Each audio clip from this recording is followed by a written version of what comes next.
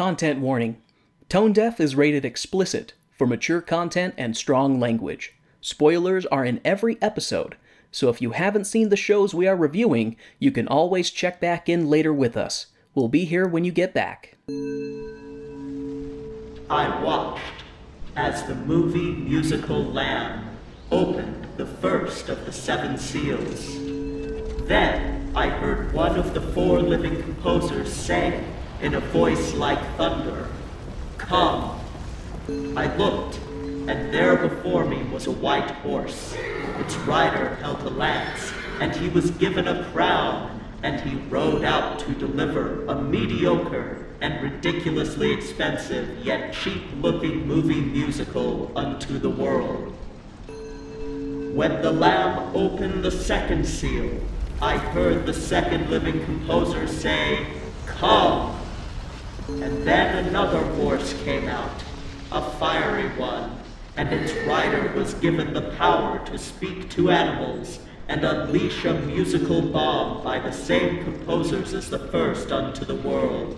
In his hand was a parrot, and the book the musical was based on, torn asunder. When the Lamb opened the 3rd seal, I heard the living composer say, "Come." And there before me was a black horse. Its rider was holding a pair of scales in his hand. Then I heard what sounded like a voice among the 4 composers saying, "Add more bodies, add more sets, 25 million to make 26.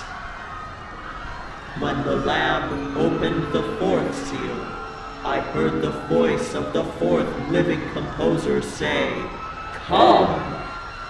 I looked, and there before me was a pale horse. It was the death of the big Hollywood movie musical of the Hays Code era, and it rode out on the horizon, the lost horizon, if you will, taking the roadshow release of movie musicals with it. The Book of Theater Revelation, Chapter 6, verses 1 through 8.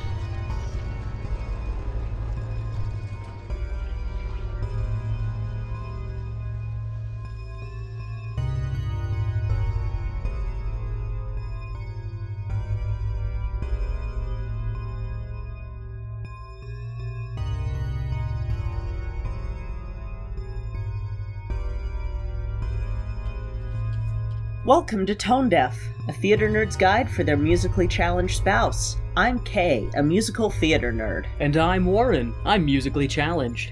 Before we begin, I have to bring up something that occurred on, what was it, Sunday? Weber?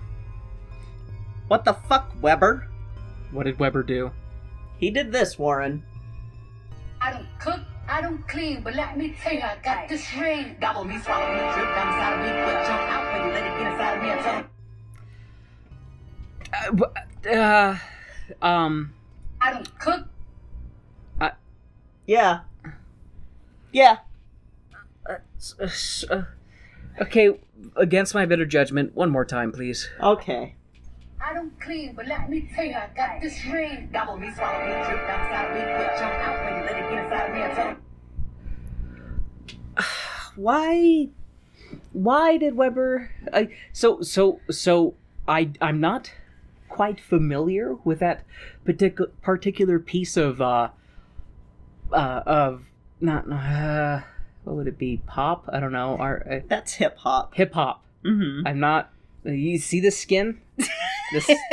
That's true. You don't listen to Cardi B. I did when I would listen to Power 101 FM, but so I am familiar with her music. Then there's like in the current consciousness because of WAP. WAP. Mm-hmm. So why does Weber feel the need to phantomize the wet ass pussy? I don't know. And what were the motions he was doing in the beginning? That was some colonizer dancing bullshit. Weber, what the fuck?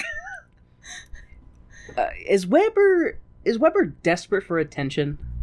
I don't know. Is Weber a 16-year-old girl who comes from a rich family and is on one of those TV shows that just shows spoiled brats complaining that they got the wrong type of car? I don't.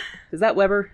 I'm a little distraught by it. Like, even though I'm not a big Cardi B fan, I'm sitting here going, Weber, what the fuck? You leave Cardi B out of... Do not include Cardi B in your Phantom of the Opera that you ruined with your sequel to Phantom of the Opera. Like, all I can think of now is, oh, that's what Chrissy D had with Phantom. It's a wet-ass pussy. But yeah, no, I'm mad. Yeah, mad, me too, Weber. now that you said that. Mm-hmm. Weber, we weren't gonna talk about you for like 10 episodes, Weber. I don't choose to hate you, Weber. You make me hate you. Lord. So yeah, there's that, and that's nothing to do with what we're talking about for this week's episode. What are we talking about for this week's episode, Kay? So this week we are closing out part 1 of our movie musical apocalypse series. We're closing off opening the 4th seal, which is Lost Horizon, the death of movie musicals. Insert Wilhelm scream. Yes, insert Wilhelm scream. We'll see if I decide to add one in later. They're free. They are free. We'll see if I decide to add one in later or not. So yeah, Lost Horizon is sort of a lesson in remakes are not always good, and musical remakes, God help you. I mean, I would say that lesson already... Well, I mean, when did this film come out? So this film came out in 1973. Okay, so that's fair, I was going to say, because there's been many remakes of many things. And really, Disney should learn this fucking lesson. If I see another fucking Disney remake, I swear to God, I'm gonna lose it. Does the mouse have his dick in Lost Horizon? No, the mouse does not have his dick in Lost Horizon, so we will not be watching this on Disney+. I had to rent it. Yeah.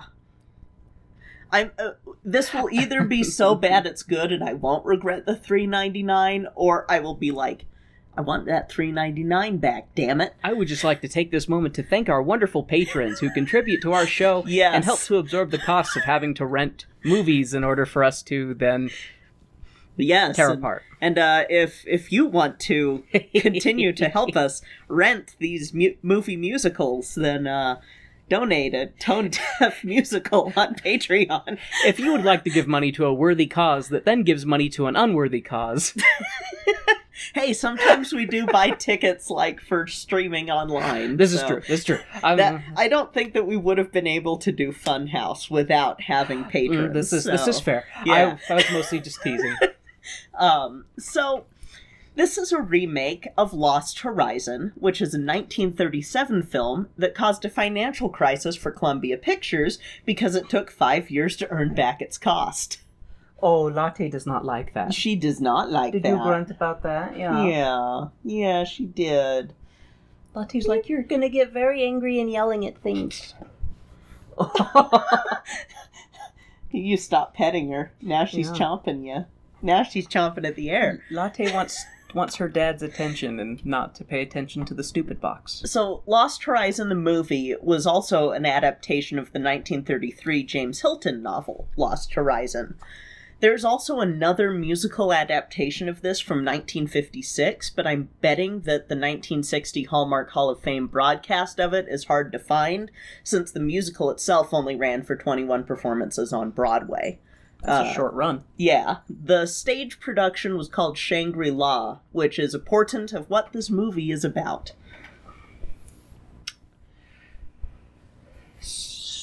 Oh my goodness. Shangri-La. So yes. Does this have to deal with like the afterlife or paradise or? It's gonna be on a fake Tibetan temple set, and it's honestly like just the little bit. Yes. I know. You had a day today. Latte is co-opting podcast time. Yes, she is. It is currently Pet the Dog time. You made me go to the vet and get my blood drawn, and the vet had to chase me around with a ladle. Mm-hmm. And then you went around the backyard with a ladle. Why are you all so interested in my pee? Yeah, why are we interested in your pee, Latte? Anyway, so, yeah, from what I saw, because, again, I've never seen this movie. I didn't know about this movie until we were getting ready for this. From what I could tell, this feels a little bit like Brigadoon, but in Tibet. Which you don't... Oh, God. I mean, I know the Family Guy. I know the elevator-ish pitch of Brigadoon, that it's a old-timey city that, like, disappears for 100 years at a time or something like that. Yeah. So I can extrapolate that there's something temporally out of balance with this show. It's something like that. Yeah, like when I looked at it, I was just sort of going, I don't think I'm gonna like the plot of this or anything. And we'll talk about that in a minute. The film was directed by Charles Jarratt, with music by Burt Bacharach. Jarratt. The music was by Burt Bacharach and Hal David.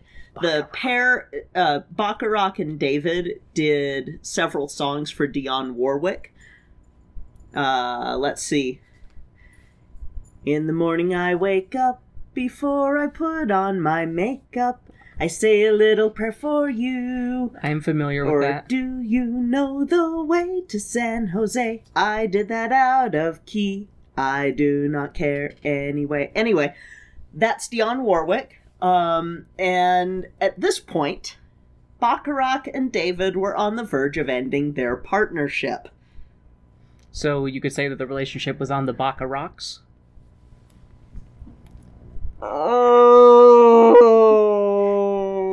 God. I really like the last name Bacharach. That might be my new favorite musical person name. Holy fuck.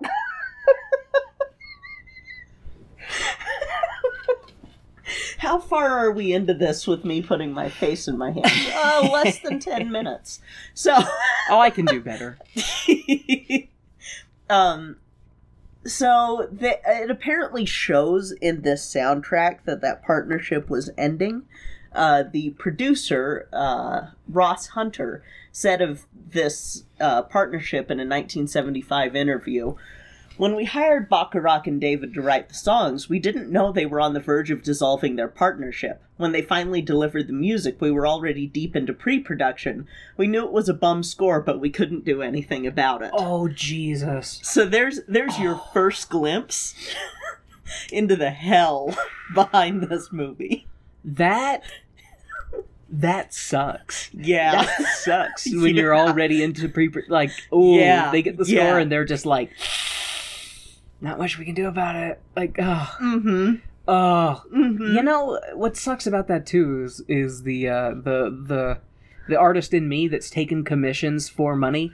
Like, when I hear that they delivered a bum score kind of like that, I'm like, you guys should have the artistic integrity to at least give it another once over and then, present a better product. Or say, you know what, I don't want to do your foot fetish art, and so, sorry, I can't, I need the money, but I don't need it that bad. I forgot that you were referencing yourself and your own experiences, and for a second I was like, wait, is Lost Horizon about foot fetishes that apparently skip a beat through time? It's like Brigadoo's just this giant foot comes out of this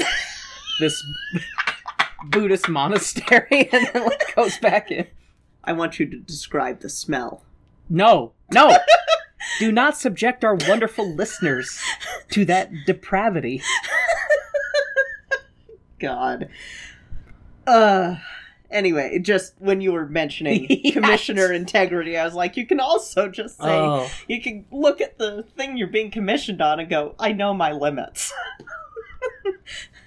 But I won't write that. Anyway, so there is one bright spot in the writing staff. Hey, Kay, what's your bright spot? We've been listening to Too Much Knowledge Fight. No such thing as too much knowledge. No such thing. So, the screenplay is written by Larry Kramer. Does that name ring a bell? I mean, I've talked about him before, but not on the podcast. I'm sure you have. Can I get a clue? Mark Ruffalo. Oh, shit.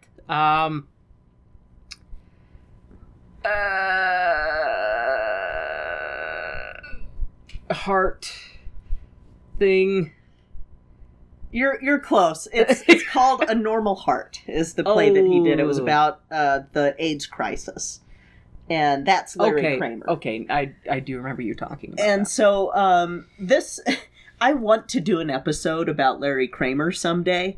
I'm not sure if it would be like that we do a series on playwrights or something. Vote now on your phones. But Kramer was not proud of this movie at all. In fact, he was just sort of like, well, the money made it so that I had financial freedom to be a playwright, but... there you go. Because he got like $300,000 for the screenplay in 1973 money, so... That would buy a used car now. Yeah. Yeah. Yeah. Well, used cars less than $300,000. That would have at least helped with tuition and books and life on college. But yeah, this is his last screenplay really that he did, and then he focused mostly on plays after that, because he I think is one of the only ones to come out of this not completely fucked over for the rest of his career. Okay. Well, I guess other than some of the actors, because we'll get into the acting, and there is some big name talent in this movie. I bet I won't know who any of them are, because it came out in the 70s. Probably not. So, like I said, this was produced by Ross Hunter, who has a Keir Delay connection. Blah, blah, blah, blah, blah. Hit me with a K. So, Ross Hunter not only produced one of my least favorite films of all time, Imitation of Life, see my rant on the Tragic Mulatto episode from Black History Month, but he also produced Madam X, which is a film that Keir was in. Okay, that's in 1966. That's why that sounds familiar. I've heard you talk about that. Yes, he also produced Pillow Talk and Airport, and then he moved to Columbia, Columbia Studios, produced this film, and never produced another film again. Now was that because he was disgraced and nobody wanted to work with him? Or was he just like, I've had a long, full career and it's time for me to hit the old dusty trail and go live with a nice screenwriter in a farm up north? I think he said the latter, but I'm pretty sure it's the former.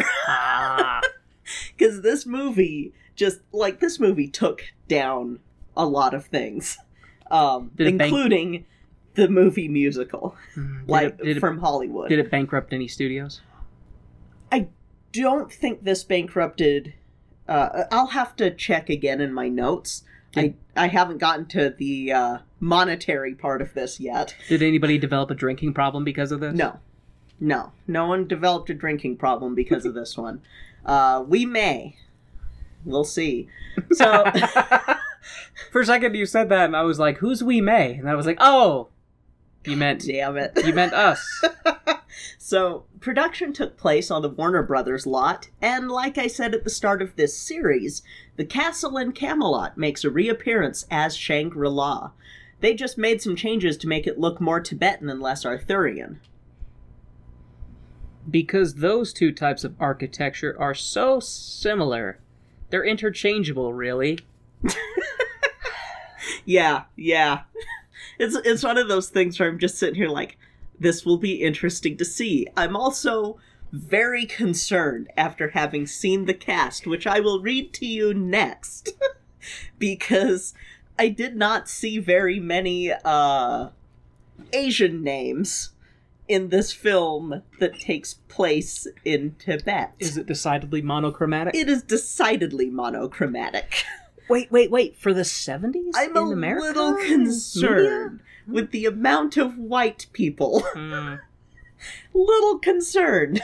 So, when it came to casting, here's a list of folks who turned down roles in this film because either they were smart or didn't have tax issues. More on that later. My mortgage isn't due, so I'll pass. So, we have Julie Andrews, Jean Arthur, Barbara Stanwyck, Toshiro Mifune, Robert Shaw, and then more tragically, the film features the following Oscar winners: Peter Finch, George Kennedy, Sir John Gielgud, who we're going to talk about in a minute, as well as featuring some other nominees, Liv Ullmann, Sally Kellerman, and Charles Boyer. So these were all people who at the time were pretty big. Yeah, and I don't know any of those names. We also have Michael York and Olivia Hussey in this. Olivia Hussey creates another Keir Dullea connection for this film. She was in Black Christmas with him. I was going to say, because that did remind me, because I'm sure I laughed at the last name Hussey. She and Michael York were also in Romeo and Juliet together. Wait. Michael York? Of the prestigious York Peppermint Patty family? Fuck. He's got Peppermint Patty money? I apologize for nothing. Nor should you. So, remember the whole tax thing? Yes. This is a quote from actor John Gielgud regarding this film. "The part is an idiotic walkabout, not a moment that gives one the slightest opportunity to act, and I feel a bit ashamed of the bribery that makes me accept it. But I had a bad income tax disaster 3 years ago, and this should help put me straight again."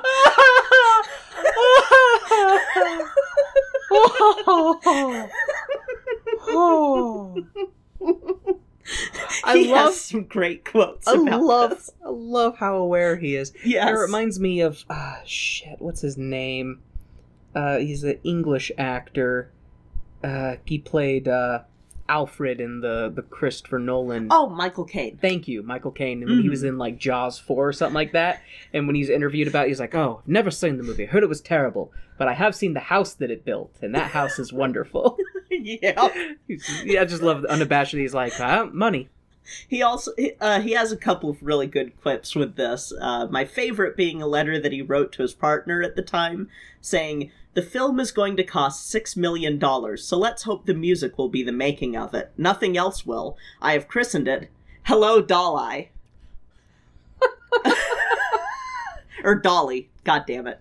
I pronounced it wrong. Dalai Lama. Oh, Hello, Dolly. That makes Dalai way Lama. more sense. It's okay. I can't pronounce words. So You and I are both off today. we are. It's been a hell of a weekend, and so we just we're pushing through. We're on, and we're gonna have a really good show to make up for Lost Horizon after this, that I will tell you at the end of the show that I'm really excited about us seeing. I'm titillated. Oh, let me tickle those titillations. Anyway, according to IMDb, there was a special that was done in 1973 to promote the release of the film, with Richard Harris and Sammy Davis Jr. among the star-studded lineup, and I kind of hope Sammy Davis Jr. socked Richard Harris in the face. That would be great. That would he probably didn't, because he's a No. better person than I am, Mm-hmm. but still. He probably didn't throw shade either. No, Sammy Davis Jr. was... A classy individual. God, I loved him. Anyway, this film is another example of hiring non-singers for a musical. with Liv Ullmann and Peter Finch having to be dubbed over by Jerry Whitman and Diana Lee, who sang for Disneyland Records, which used to be a thing. And that's actually before Disney became like a super big monopoly. They had their own records. See, it makes me wonder if we ever do Hot and Bothered, who's gonna sing over my voice. We'll have, I don't know. The joke went in my brain, but didn't make it out the mouth. Insert bad joke here. I'm gonna say, pause for contemplation. So, shooting was a nightmare according to Gielgud because of the heat and the costumes that had to be worn in that awful, muggy Los Angeles heat. He said, yards of fox fur for the blizzard scene to be shot. In blazing heat, I shall strip beneath the coat in order to survive. I did 5 days grueling work on the canyon set, swathed in my furs and wind machines hurling plastic snow in our faces, and appallingly uncomfortable and hot. I'm gonna be looking for those scenes where they're wearing fur and it's a blizzard, and I'm just gonna be like, he had swamp-ass galore while that was going on. But he didn't come out of it nearly as badly as the flowers that were planted on the set. They had these yellow flowers on the set, and they had to hand paint them back to yellow because they wilted in the intense heat. Oof. Oof. I'm pretty sure plastic flowers were invented by this point. Yeah. I know silk were. Yeah, I'm sitting here like thinking, wouldn't you get Silk flowers at least. Yeah, prop flowers? But no, silk flowers don't look... Well, I'm like, how do you paint wilted flowers to make them look alive again? We'll 'Cause see. they're wilted. Yeah. There's also a fertility dance scene that had to be removed from the film for a while because the audience laughed out loud at it. Oh, I thought you were going to say it was too risque. No, but it's been restored, and that's the cut we're seeing, apparently. Full fertility dance scene. Woo! And there was a lot of stuff cut from the film after the Roadshow release because it was bad, but it was put back in for DVD releases, which, by the way, this film was never released on VHS in the US. So it bombed so hard that they never sought to... Yeah, it did get released on Laserdisc, but never had a VHS release. Yeah. Let that roll around in your noggin. There's plenty of room. Mm-hmm. There are movies that were put out on VHS that are bad. Yeah, that room over there was full of boxes of old VHSs that have yet to be tossed into an inferno. Yeah, I'm a little scared. Speaking of releases, apparently the screening for this went so bad that half of the audience walked out. Holy hell. Including Doris Day. Oh, Doris. Oh, my... Ooh. And she had previously worked with Ross Hunter on Pillow Talk. And so... Got invited to the premiere and was just like... I guess it was an industry pre-release screening, and they were just... It was like, no, this is bad. Wow. Yeah. Did your research say if they did any test screenings or anything like that? I did not see anything that said... I guess that this is kind of a test screening. It's sort of the, hey guys, look what we're doing. Look at the film I did. It's bad. Except they're showing it to all of their peers in the industry. And, I've seen some shitty movies. I have never walked out on a movie before. I have. It's like you start it and I'm like, oh, I gotta finish it. I gotta see how it ends. We're gonna see how this stacks up to Flight, because that is one of the only movies I've ever walked out on. The other one, it was my ex that walked out and I had to go with them, so, you know. I didn't know you walked out on Flight. I thought you sat through the whole movie. No. Granted, it was one that my mom had rented, so I just was like, you know what? I'm noping out of this. I don't want to see the rest of this movie. You go on ahead. Fuck this movie. I liked the plane crash in the first scene. Or, I guess, plane flying almost crash in the first scene. That's it. Flew upside down. Flew upside down. It's no Sully. Anyway. This movie was so bad that this is the one that led major Hollywood studios deciding not to produce musicals for a while. In fact, in looking over some of the movie musicals released after this one, they're mostly all produced by smaller studios that I've never heard of. Like, basically non-major Hollywood studios. Or they're animated or have Muppet actors. So... I was gonna ask about that. Yeah, okay. So basically like live-action Hollywood movie musicals. Nope. After this point, it's smaller production studios, non-Hollywood production studios doing them. And that's where you're able to get things with like Rocky Horror Picture Show and Tommy and Litztomania and Hair and all of those, because it's not this major Hollywood studio that has kind of, this is what our studio does. Instead, you're able to let some artistic differences happen. And so it could be argued that it was good for it overall because it led to experimentation in the medium. Treat it like the Great Dying, the Permian extinction, because you can't have dinosaurs without the Permian extinction. I guess actually technically the Triassic extinction. Yeah, Triassic-Jurassic extinction, but this is more the Permian.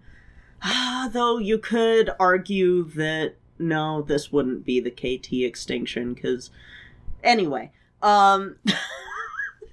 so, To balance it out, I feel like I should talk about an anime or something like that. Or a video game.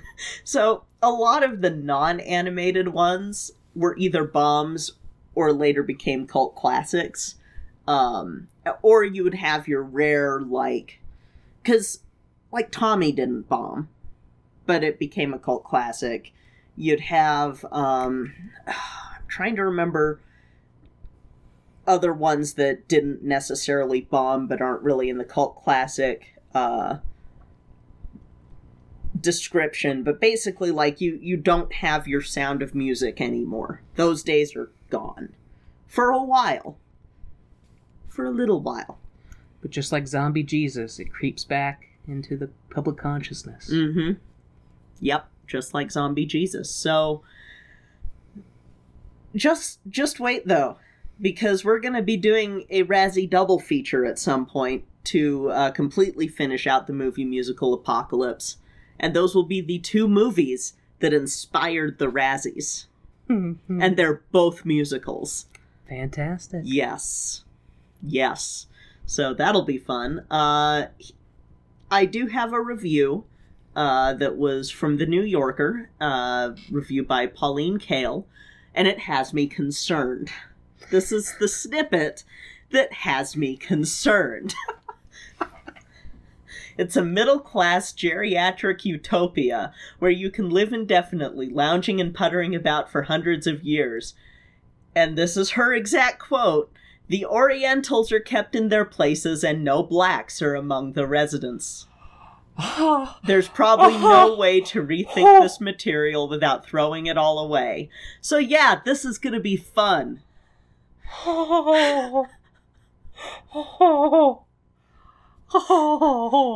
Yeah. Oh, Yeah. man. I am not... I am so concerned.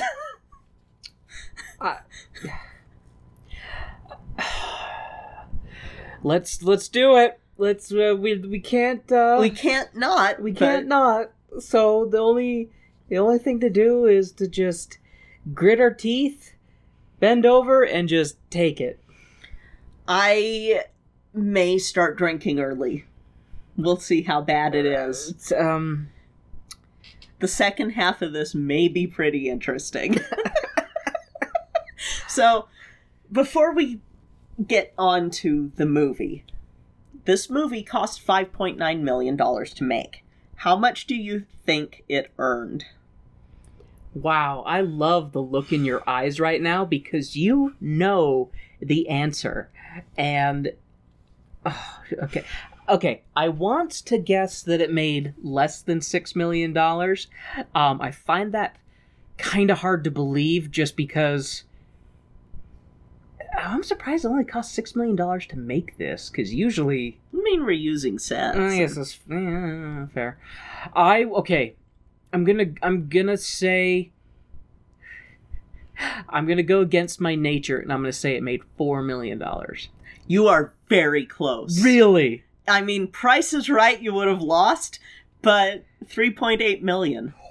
Wow. Yeah. Holy... Because initially I wanted to guess more. Wow. Yeah. Look at me. Yeah. Wow.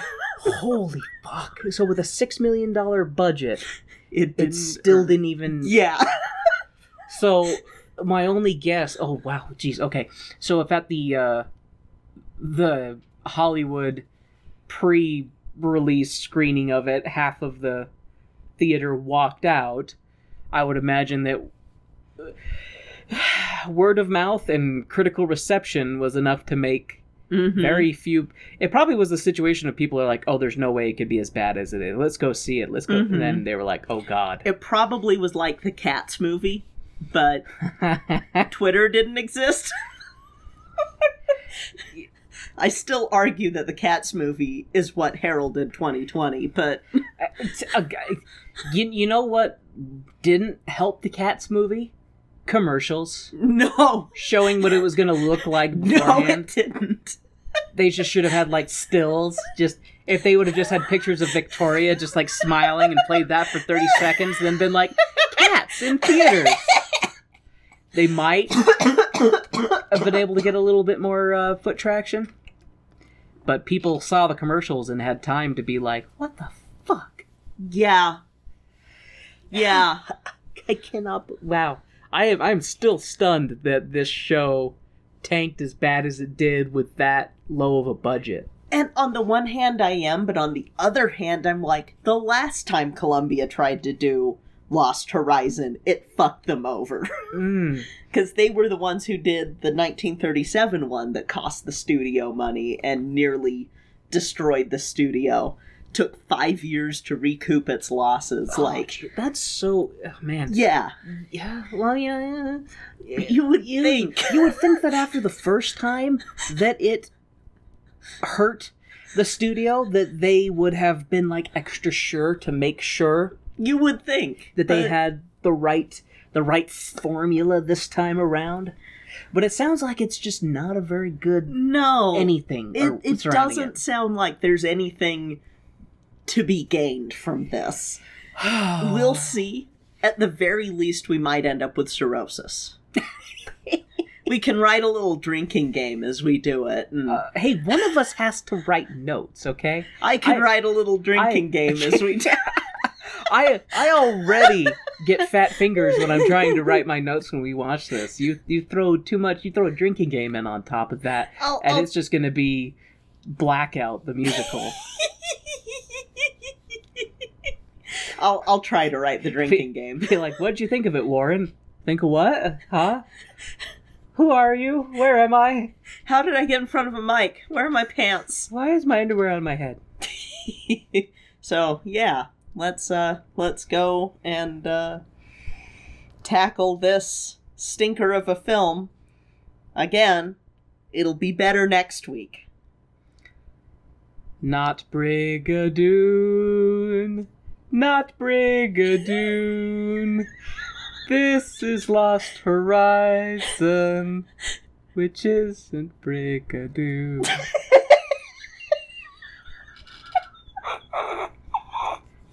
And I know the tune was way, way off. As you laugh and nod your head, yes. I haven't seen Brigadoon. Have I mentioned that?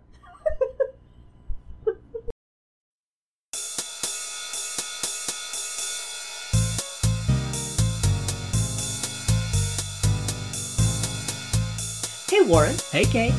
Do you know what time it is? Is it time to thank our favorite people in the whole world? Heck yeah! Today, we would like to thank our stage crew sponsor, Jasmine Wu. And our producer circle sponsors, Bianucci, Reagan, and Taylor Brandt. Thank you all so much for your support of our show. We truly appreciate it.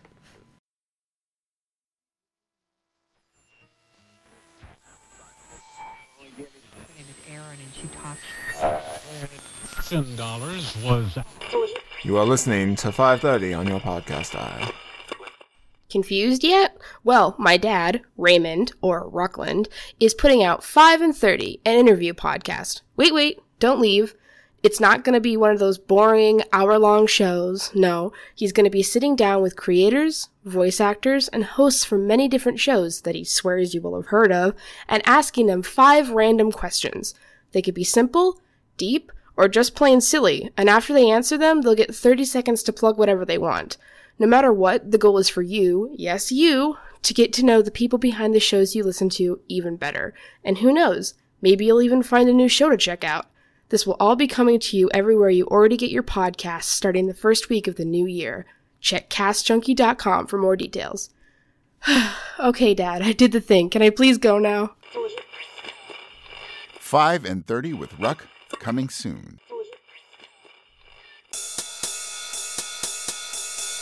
And now, the lights are going down and the music's starting back up, so let's head back to the second act of our show.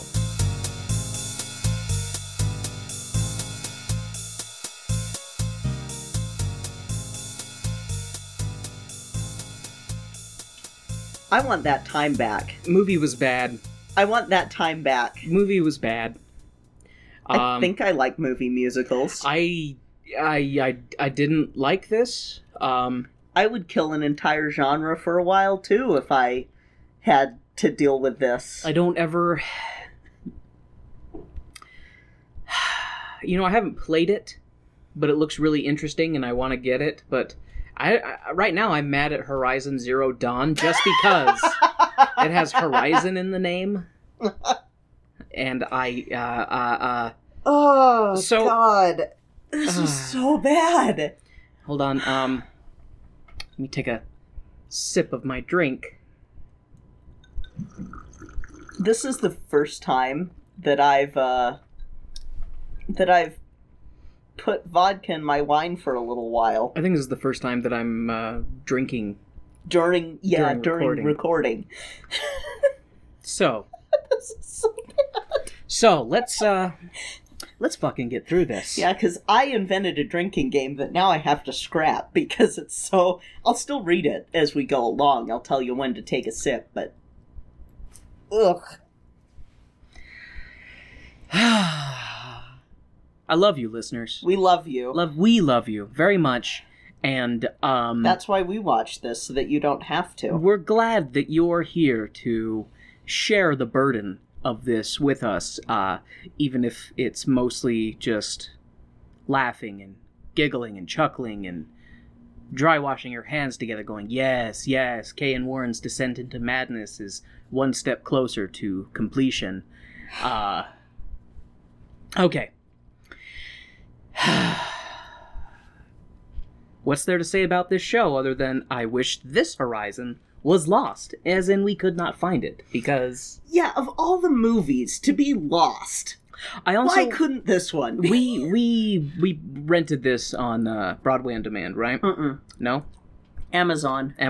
So fuck you, Jeff Bezos. So this had like 4.5 stars. I don't know why. It's 4.5 too many. This gets 1 star, in my opinion. Yeah. This gets 1 star because it's a musical. It is absolutely a musical, even though it tries really hard not to be a musical. There's a beginning, there's a middle, and an end.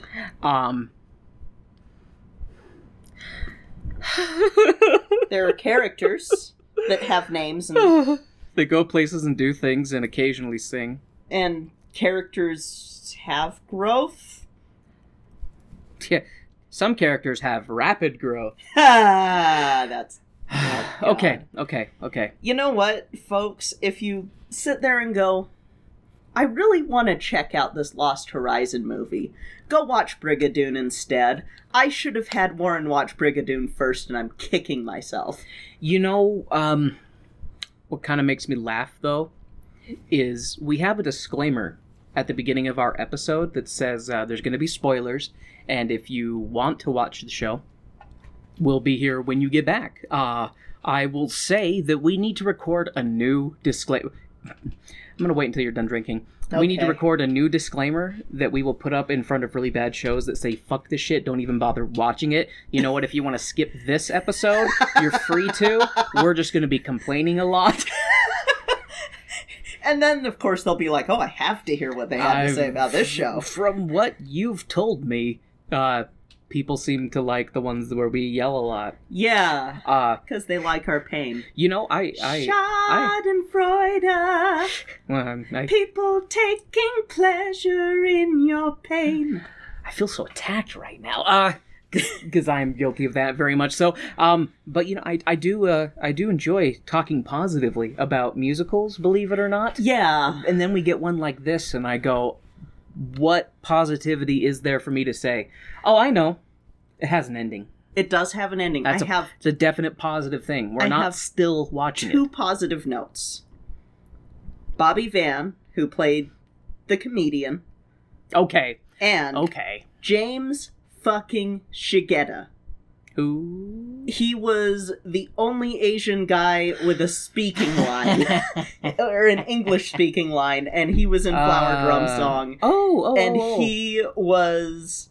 That was it. Those were the two positives in this movie. And it ended. So three positives. Three positive things you can take away from this episode. Good night, folks. But no, Kay won't let me do that. No. So let's get into it so that we can be done with it. Yeah. Before I begin my tirade, do you have anything you'd like to say, dear? I'm gonna be interjecting with when you take a drink. I'm taking a drink right now. Well, yeah, but like for the audience, when if you do not heed our warnings, this is when you drink. Okay. The movie opens up with an epic, misty mountaintop scene and some loud instrumental music signifying the impending awesomeness that awaits us. But then the singing starts, and the tune changes immediately, and I'm already disappointed. Mm-hmm. Because it started out with just this nice shot and just this da-da-da, and I'm like, oh, maybe the music will actually be pretty... Oh, Get used to disappointment, babe. This is Lost Horizon. Side note, how the fuck do you lose a horizon? It's the horizon. Turn your head in any direction and look into the distance. You see that distance? That's the horizon. It's not lost, is it? In my original drinking game, there were 2 moments where you would take a shot at this point. Because I said Lost Horizon? Yes, like in the song. But your initial drinking game that you had to revise because you're like, this is going to give people alcohol poisoning. Yeah, so instead, if you want to follow the hard mode, you take a sip. Hard mode or easy mode? Hard mode, because I'm not doing murder mode. Murder mode, there you go. No, hard mode, you take a sip every time that Lost Horizon is said. We should call it... It happens 4 times. We should call it manslaughter mode, because we didn't actually kill anybody. But if they follow that advice, they will die. We here at Tone Deaf do not necessarily condone playing the actual Tone Deaf drinking game. We here at Tone Deaf urge you to drink responsibly. Thank you. You finished it. My brain went, what do we here at Tone Deaf do? We review shows, both good and bad. I don't always review musicals, but when I do, I don't drink Dos Equis. That shit is trash. I don't always review terrible musicals, but when I do, I create a drinking game. Uh-huh. Okay, anyways, after the weepy, distant singing about horizons being lost, chaos! White people in turbans are upset and seem to be... Take a sip! Are upset and seem to be charging an airfield, trying to get on a plane. I think... But there's then white people without turbans who seem to be more important than those with turbans, and they're able to get on the plane. This was so bad. The plane, full of important white people, takes off and leaves behind the white people playing Tibetans. Apparently, the local city or town or village is on fire, and...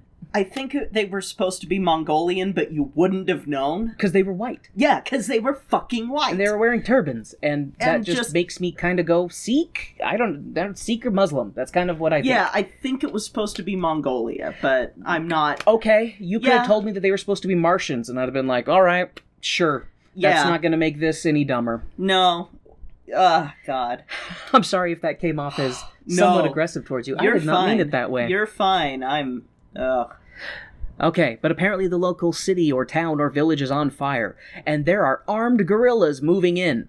An important white radio guy radios Hong Kong, which is still under British rule, and explains why another silver-haired Englishman answers, saying, "We've already sent you all the planes that we can. Now get your important white people out of there and leave the white Tibetans to their fate."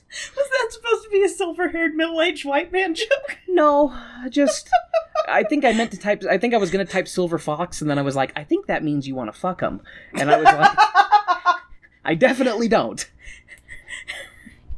Anyway, okay, says our potential protagonist, and the important white people proceed to tell everyone else to remain calm as they go around destroying fuel and preparing to abandon the white Tibetans, which they do, 'cause fuck them, apparently.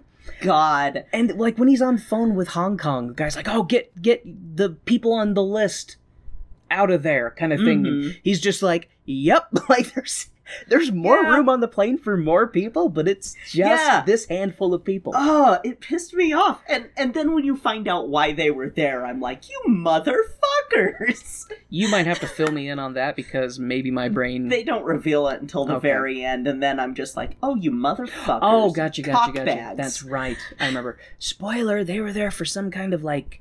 peacekeeping thing. Yeah. Well, peacekeeping in quotes. Yeah, like, in none quotes. of them were any kind of military or policing. They seem to be, if anything, like, they work for some kind of ambassadorship. I don't know, because there was a reporter... Okay, you know what? It's bad. It's bad. We gotta continue with this, Hannah. We're gonna be on it all night. Oh, God.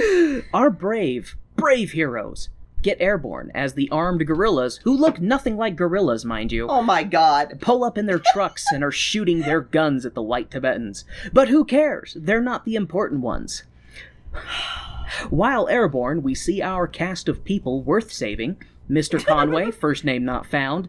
George, who I realized later is his brother, who looks like an aged-up photo of a missing 5-year-old who we've just seen 30 years later, and they're like, is that the kid who went missing? Sam Cornelius. Oh, and take a shot with his turtleneck. Oh my God. That's if you watch this, which please don't. You don't need to watch this one, like, really. Mr. Conway, first name not found, George, and let's see, Sam Cornelius. Hey, Kay, another Cornelius.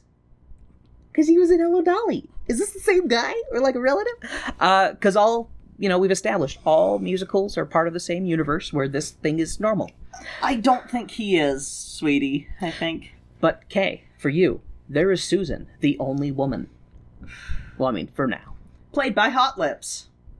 Mm-hmm. From MASH. Oh, MASH, yeah, okay. And Harry the comedian. Who says, Harry the comedian. Who says, hi, I'm Harry twice. the comedian. Originally, you would take a shot. See, it's but a good then thing. Later things happened that I was like, nope, that's gone. I'm glad you modified this just for anybody out there bold enough to attempt it, to spite us. Don't do it. Don't. Harry is here because he was doing shows for the troops, and then he found his way here through a series of drinkings with friends, because they were like having drinks, and it's like, oh, we should go see this temple, and then we're here, and then shit erupted, and now I'm trapped, more or less, and then we're for drinks.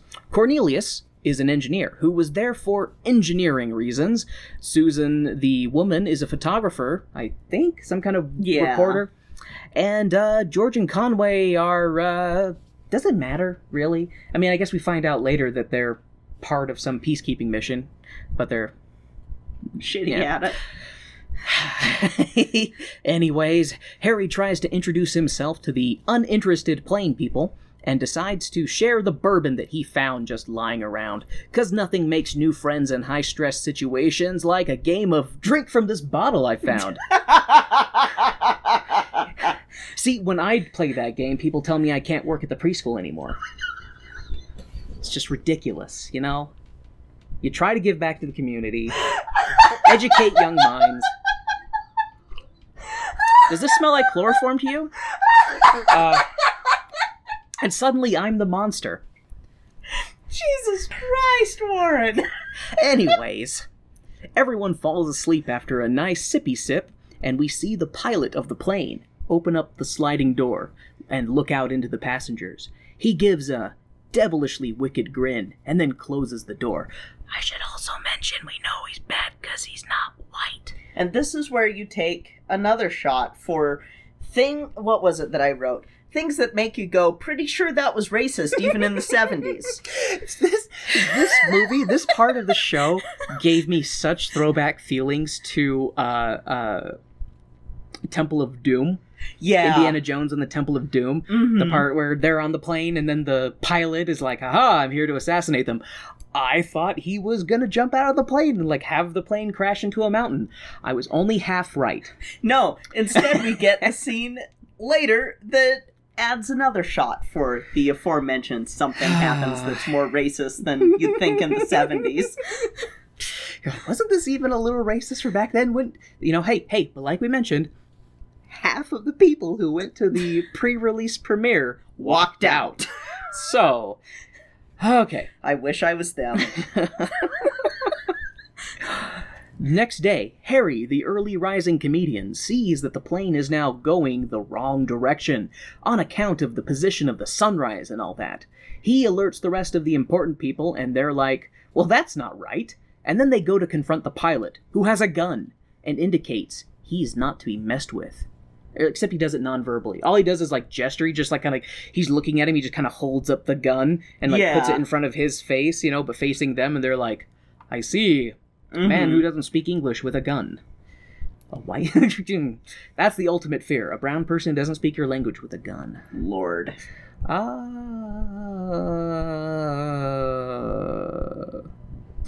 You sounded like the plane. Nice. The plane lands in a desert outpost full of genuine, actual Tibetans or Tibetan-adjacent people. Totally not mostly white people, and couple of folks of ambiguous ethnicity, and then a few folks that actually are of Asian descent sprinkled in. Sprinkled in. It reminds me of doing Aida in Utah. Or Hairspray in Utah, or Once on This Island in a youth group in Utah, or... What are you trying to say, Kay? There aren't a lot of theaters that seem to attract people who look like me. When has diversity and inclusion ever mattered in America? Don't we have a whole statue that's supposed to be... Anyway, so the plane lands in the desert full of total actual Tibetans, and these ragged outpost people start passing cans of fuel down to one another in this human chain, and they start fueling up the plane. The white people try to get off the plane, but the Tibetans brandish weapons at them and scare them back into the plane. After the refueling, the plane takes off again. And you take a sip at this point because the way that they're having them acting is just... The best way to put it is savage. Yes, and the best way to put it is savage. In oh my my opinion. God, it made me so mad. They're behaving very bestial, and one of the guys is licking the window, and just being really creepy. I think he's doing it at the window that has Susan, the woman, the white woman. So it's even. It's even more. It's really coded. Holy shit. Yeah, it's like I said. Something that makes me go, pretty sure that was racist even in the 70s. Take a sip. And the reason is, their whole purpose is to scare the white people back onto the plane. After the refueling, they take off, but then the plane crashes into a mountain. The plane crashes into a mountain. And this is where you can, finish a drink. Because it is the calmest fucking plane crash ever. It skips to a soft landing. Yeah, even when you're supposed to have the pilot. Oh no, the pilot's dead. It's no, he maybe got knocked unconscious. He's not. No, but Kay, didn't you see he had blood leaking down the side of his face? He bit a blood pack. That means he's dead. A little bit of blood on the inside of your mouth is the exact same as being ejected through the windshield and, like, splattered on the rocks. I have been through worse turbulence than that plane crash. Like, Okay. It's only a model. That was not a very good impression. But I'm not going to apologize until Lost Horizons apologizes to me. Luckily, however, after the plane crash, all the white people survive. But the Tibetan pilot, not so lucky. I mean, he did kidnap them, and he kind of gave evil looks to them, so I guess that makes it okay. Anyways, the colorless cast of characters are freezing to discomfort inside of the plane, which lies in the middle... Freezing to discomfort? They're not freezing to death. They're just very uncomfortable. That was great, though. Which lies in the middle of a snowy mountain. They find a map that the pilot had and are like, this part must have been where we were. And, not sure where we are now. It was... okay. Good job. Good plot point, movie. Anyway, so they continue to freeze inside of the plane until they're rescued by a very pale Tibetan whose name is Chang. Take a sip. And his band of merry travelers. Chang explains that the reason his English is so good is because he studied at Oxford, and totally isn't because he's an English actor. And he learned the language of your people. He learned the language of your people. That's the line. That's the fucking line. He managed to get all the way to London, England, without knowing any English, and there he learned how to... So I have a joke in here that I really liked, and I skipped over it, so I'm going to do this line again. Chang explains that his English is so good because he studied at Oxford, but he doesn't explain why he looks like a knockoff Patrick Stewart. Anyways, he says he'll take the survivors. Oh my god, he does! He absolutely looks like a knockoff Patrick Stewart. Holy shit! I really wanted to make some Patrick Stewart jokes, but I like Patrick Stewart. And he would never be in this. And if he was in this, he'd be the best goddamn part of this movie. This is true. Instead of talking about Harry, we'd be like, yeah, Harry was fine, but man, Patrick Stewart was in. This is very true. Only reason to just watch the parts of this movie with Patrick Stewart in it and then turn it off. And the guy that plays Chang is the guy that had all the stories that I was reading from that had the tax problems. That's him. He did the movie. He's like, I owe the IRS money. Yep. And I have no skills other than playing a Tibet man. I mean, he was a highly esteemed actor in England, so... That's why he played a Tibetan. Like, only a really good English actor can play a Tibetan. I mean, other than a Tibetan. But how many of those do we have? Anyway. I'm getting off on too many tangents because I don't want to talk about the show. knockoff Patrick Stewart, excuse me, tells him that he'll take the survivors to the llama street in the morning. I'm excited to see some llamas. They're cute. At the break of noon the next day, the adventurers set out in the totally real snowstorm, hiking through this real snow. They come to Shangri-La, which is oddly green and sunny considering the raging blizzard not 6 feet outside. This is because they're surrounded by mountains on all sides. A natural phenomena they are very grateful for. You know, we are sort of surrounded by mountains, and I don't think that mountains do what they think it does. No, you see, Kay, they have a monastery at where the perfect point of the mountain where all the winds just collide and they just go straight up, and it just passes right over them. That's not... No. That's the only way I can suspend any amount of disbelief. My suspension of disbelief is either A, they truly are going on Brigadoon logic, and every so often the mists will part and Shangri-La, Shangri-La, I hear rising up out of the haze. I hear Brigadoon is better than this. Yes, it is, and I'm like, Brigadoon's not my favorite because I don't know. After a while, you kind of get bored of the same stuff being seen on the screen that don't look like you, and then you, and especially because you're sitting here like, what could be really interesting is to, maybe have, but no. Okay. That's a role I'll never get to play. Okay, you should know that the arts are not about trying new things. This goes double for musicals. Lord. Art does not grow by trying new things. You gotta stick with what is formulaically proven to get asses in the seats. Side tangent, but seriously, like, that is the thing that was so disheartening as a kid, is watching all of these old movie musicals and going, wow, I literally don't see myself in these. Yeah, I can't relate with any of this. Yeah, I can't relate with any of... There's a role I'll never play, there's a role I'll never play, there's a role I'll never play, there's a role I'll never play. It's why, like, even though I was big into musical theater as a kid, I did straight plays mostly, because the kids group that we were in did go off of talent and not just off of looks, and so, like, anyway. They would be afraid to put somebody in a role that wasn't traditionally... I played Snow White. I bet your Snow White was as good as your Dorothy. Mm-hmm. And I also had played Juliet. I wanted to be the nurse, but I got cast as Juliet. You're my Juliet, except I promise not to... I have jokes about that in this drinking game. Fantastic. So I do want to tell a little bit of a story that was funny during watching this. Kay was saying I should have had you watch Brigadoon first before this.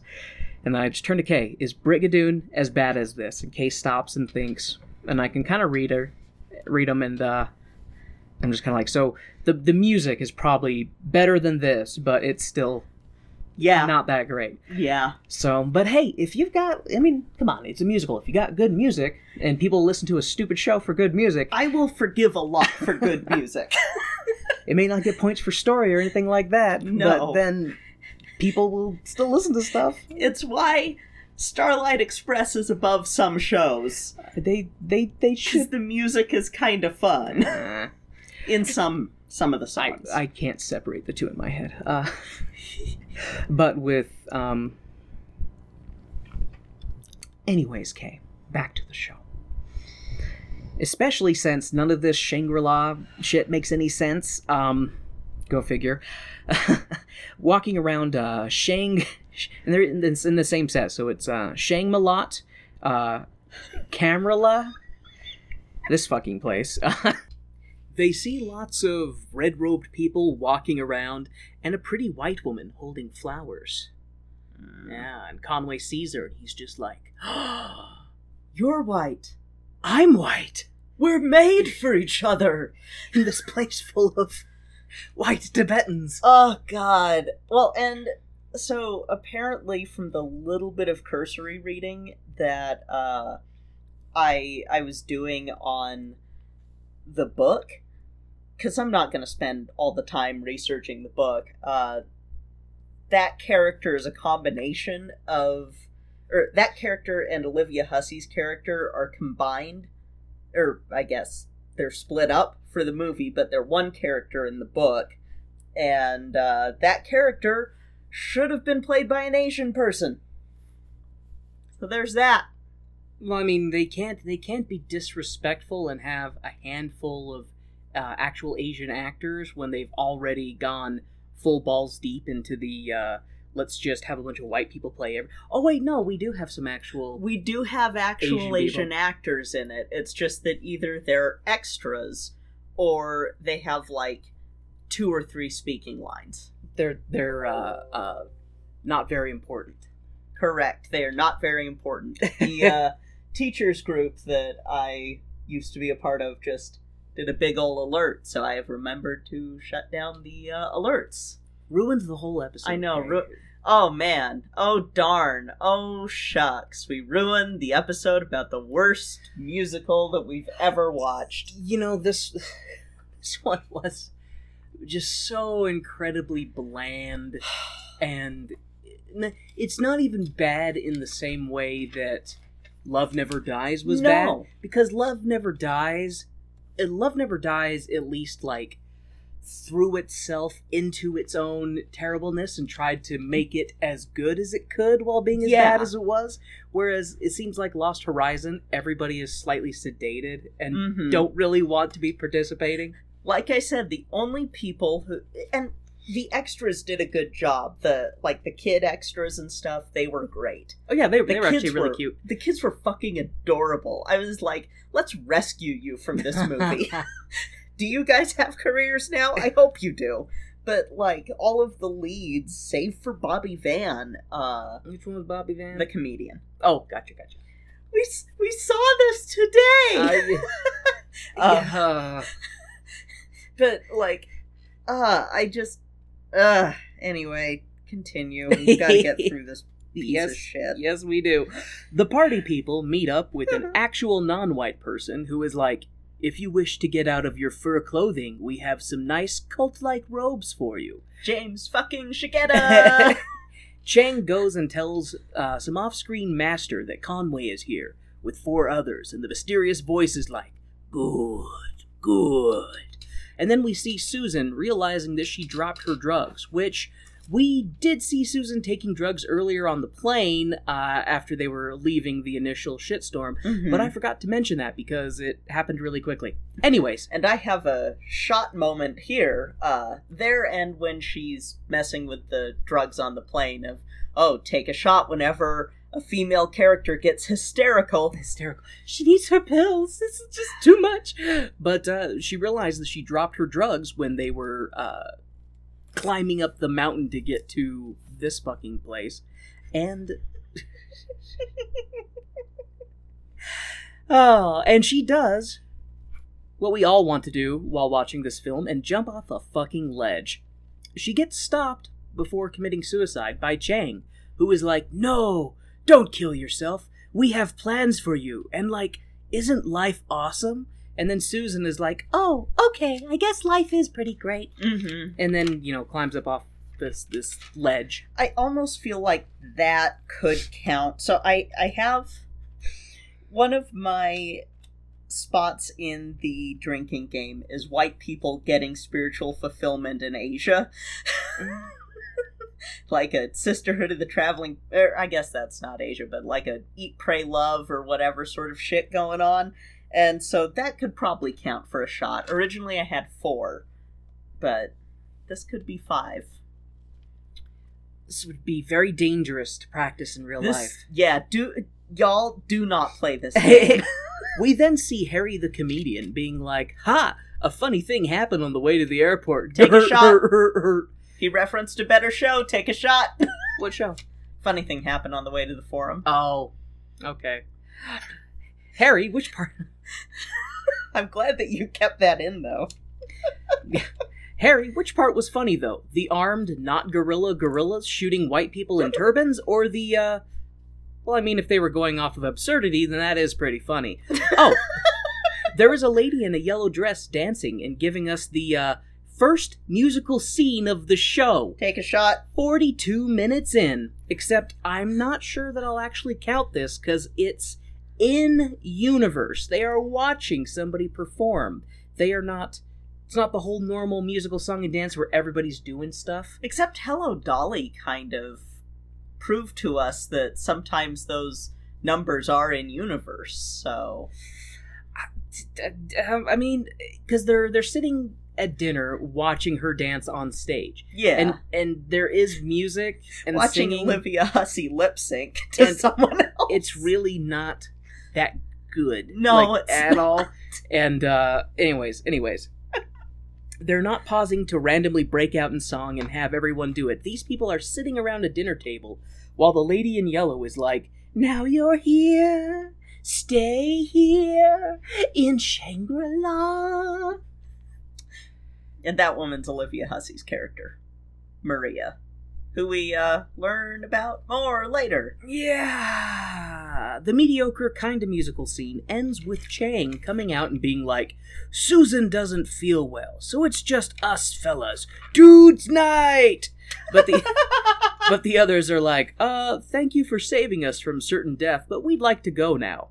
And Chang is like, I'm afraid we have no radio, no messengers, no way to get out. There are some porters 500 miles away who are the only people we deal with, and if the weather on this magic mountain is favorable, they might come up here with some goods to trade. We haven't seen them in about 2 years, though, so make yourselves comfortable. Chang is then like, well, it's getting late. Sleep well, especially you, Conway. To which Conway is like, me? Why, thank you. I didn't realize I was so important. Am I going to be chosen to be the next white savior of this Tibetan monastery? You know, the more that you say this, I think we have to add another spot where you take a shot in the drinking game. What? So I have one of the things that you look for is white savior BS, and that kind of counts. So That's where they're playing footsie with the white savior trope. Mm-hmm. Yeah, no, they don't dive head first into it quite yet. No, they're just kind of poking him with the foot, going, "Hey, you're destined for greatness." Conway and George are then like, "Something is off, right? Things seem off. We should try and find a way out of this apparent paradise." We then jump to the next day with Conway hounding Chang about where is Shangri-La? How many people are here? Oh, and did you orchestrate to bring us here against our will? Chang is deflecting questions, but then he's like, all will be made clear, eventually. Chang then gives Conway a tour and is like, look how perfect everything is here. Why would you ever want to leave? Everyone lives very long because of our stress-free lifestyle.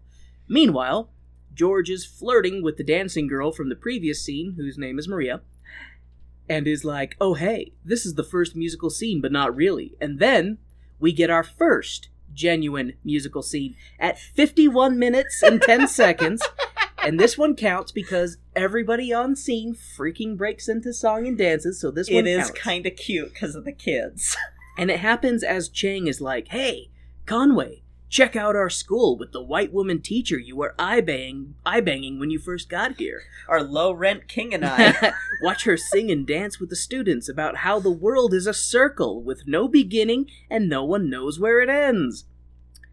I really wish that there was at least like one really good song in here, but they're all very, very incredibly mediocre. It feels very phoned in. Again, the least mediocre is the one that the comedian does later. That is the least mediocre. And really, like, that one and The World is a Circle... The World is a Circle is only slightly helped because of the kids. Otherwise, it's Rent King and I, is what it is. It's dumb. Anyway. And apparently the only subjects that they teach at this school are Frolicking 101, Frolicking 1010, Frolicking 1020, and other college course references. Actually, they do teach one other thing. Oh, I forgot about that. They teach French for some fucking reason. And I wrote that joke before they did the French thing, so... The very lame, not catchy first musical number ends, and we see Harry talking to Sam, the engineer, about this dream he had where he swallowed a 50-pound marshmallow.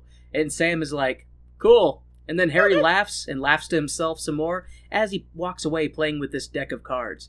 Sam then goes to check on Susan, who is talking to Len?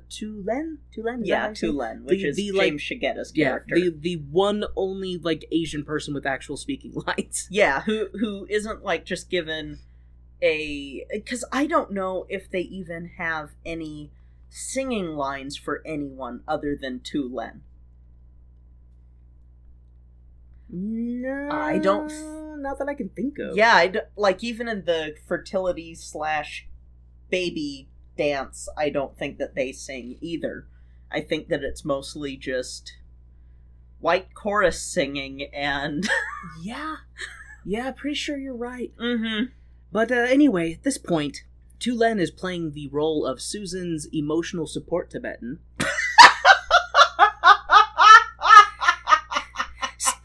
Susan starts to unravel like the onion that is her backstory. She's a wartime photographer, I think. She's talking about taking pictures of people with their heads blown off for other people to get a kick out of.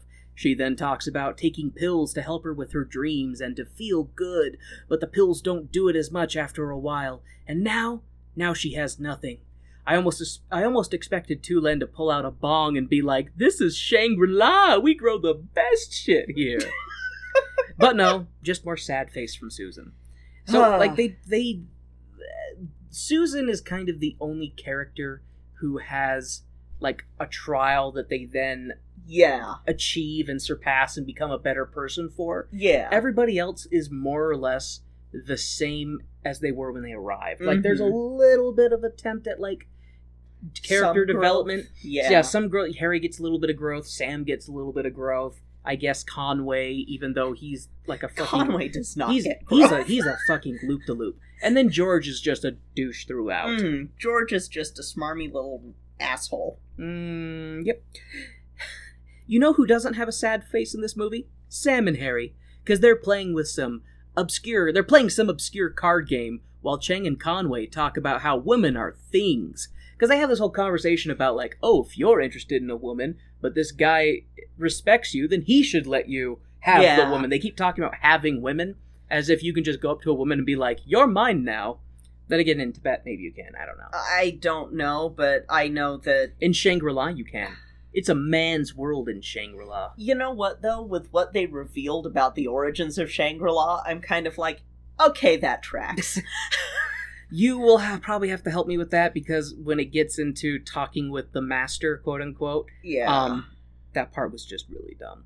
Yeah, that part pissed me off.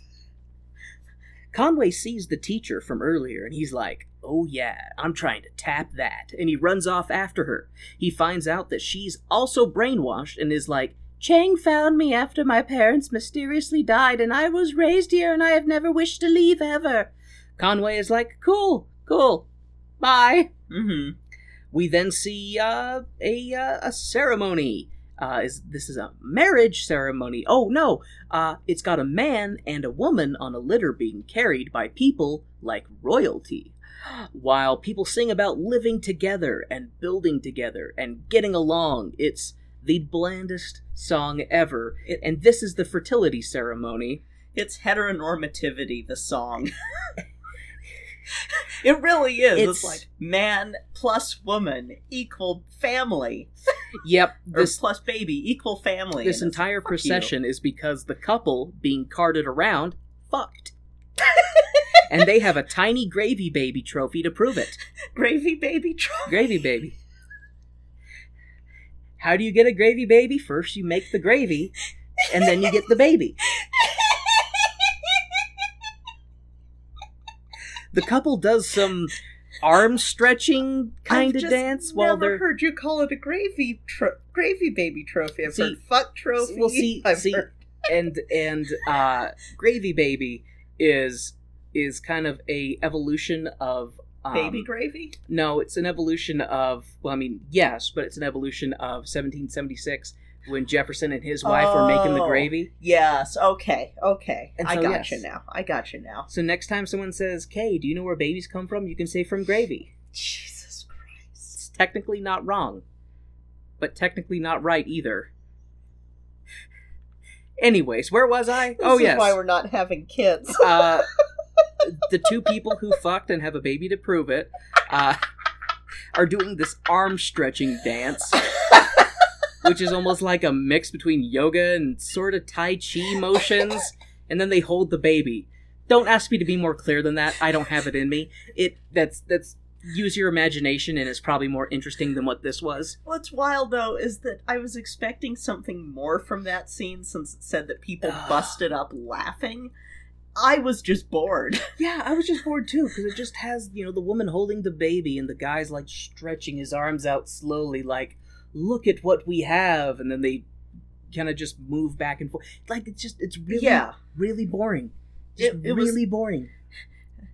I think Hermes Pan was the choreographer's name, if I remember right, and I'm like, could have done better, dude. Maybe it wasn't. I don't remember. Hey, I know that Hermes Pan had something to do with it. But... can I hit Hermes with a pan? Because he... Normally I would like the name. Yeah. But no, I'm like, no, fuck that. No. Anyways, after the gravy baby celebration, we see people working in the fields while unattended white people walk around. Sam goes into the water of a local river. Unattended white people. Hey, if you're brown, you keep an eye out for strange white people in your land. You know that. Yeah, unattended white people is how colonization happens. As I'm about to talk about, Because Sam almost pulled some colonizer shit. And I have that you take a shot there, too. Yeah, Sam goes into the water, and he finds some gold, and is like, woohoo, we're gonna strip mine this paradise! And he runs off. Pave paradise. Yeah, seriously. Parking lot. And, oh god. So, Conway and Frolic Teacher, whose name is Catherine, are having a picnic. And singing inside their own heads while being completely silent. It was so awkward. It must have made lip syncing really easy, since they didn't have anything to try and dub over. Like, it is the most bizarre scene. Conway and Catherine do their best to not look bored while they have their inner song about not rushing and being patient. Oh my god. What? That's where they got the idea for how the musical numbers in Tarzan would work. Reference right over my head. No, the cartoon, the movie, where, like, he never actually is singing, but instead you've got Phil Collins being his inner fucking voice. Yeah.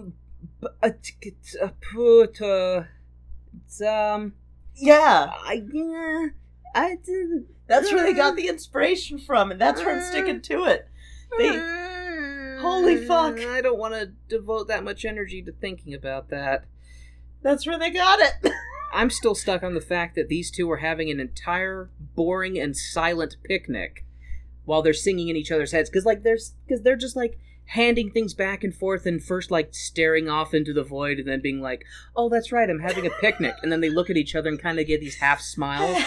Could you imagine, like, going on a picnic with someone that you're starting a relationship with and you two are just completely fucking silent the whole time?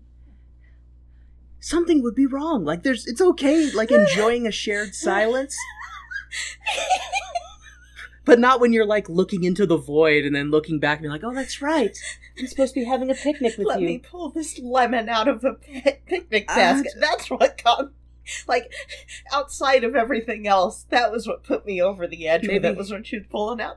Maybe they're squeezing fresh lemon over something they're eating. No, they just pulled out a fucking lemon and put it on a plate. They did. I think it was a lemon. It looked like a lemon.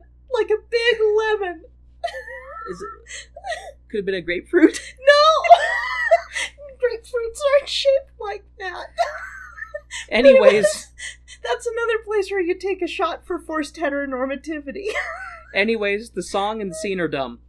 Luckily, we're saved by George bitching at Susan for not being, for being, like, happy and shit. Take a shot. And not suicidal or sad.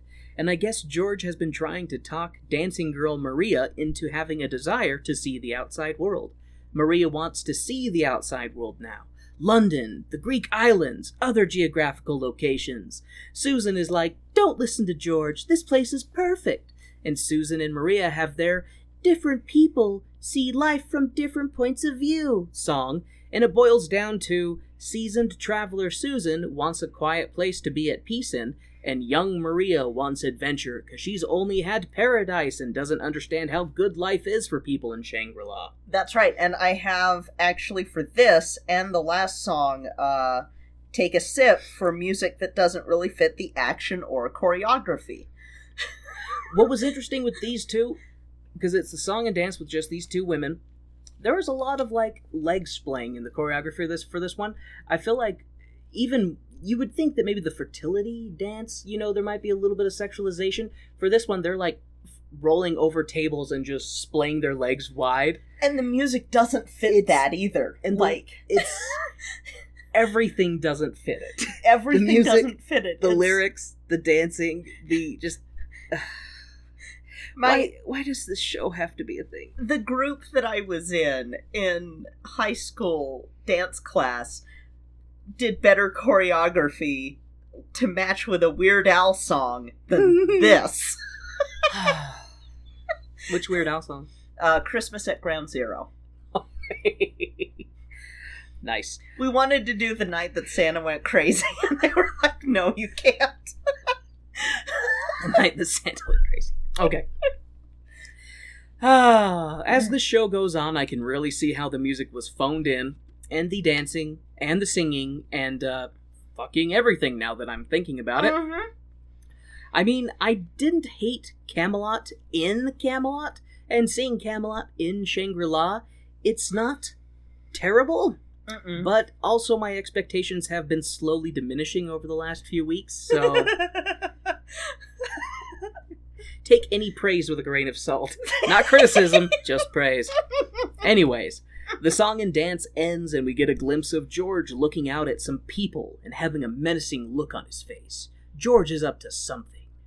Anyways, 2 women are dancing with long sleeves and Harry is like, those 2 women would be great in my new act. I call it, a horny white male wants a threesome. And Sam is like, they'd be lucky to be a part of that. But all sarcastic and shit. And we see Sam telling Susan she looks nice, and George looking menacing at Conway. George then tells Conway that they need to decide who wants to leave and how and when, and also who and why, and where, and how, and when and how, and why and where. Also, we need to tell the others we were brought here intentionally. Which he does. Take a sip every time that George does something just like this. George does a George. God. Chang comes in and is like, come, Conway, the High Lama wants to see you. And George is like, tell everyone the truth, that we were brought here, and how, and why, but where and when. But not where and when, because we remember all that still, but how and why. Chang is like, no time for questions. The High Lama is waiting. And Conway tells George to cool his tits down, and he goes off with Chang to see the llama. Speaking of which, Kay, I have yet to see any llamas here. It's like the movie was spitting in your face. I thought they said that this was a llama-street, but I have seen no llamas. The llama-street said that there would be llamas. I haven't seen any llamas. This is a terrible llama-street. I hate myself for that joke. But just that one. All the other ones, mwah.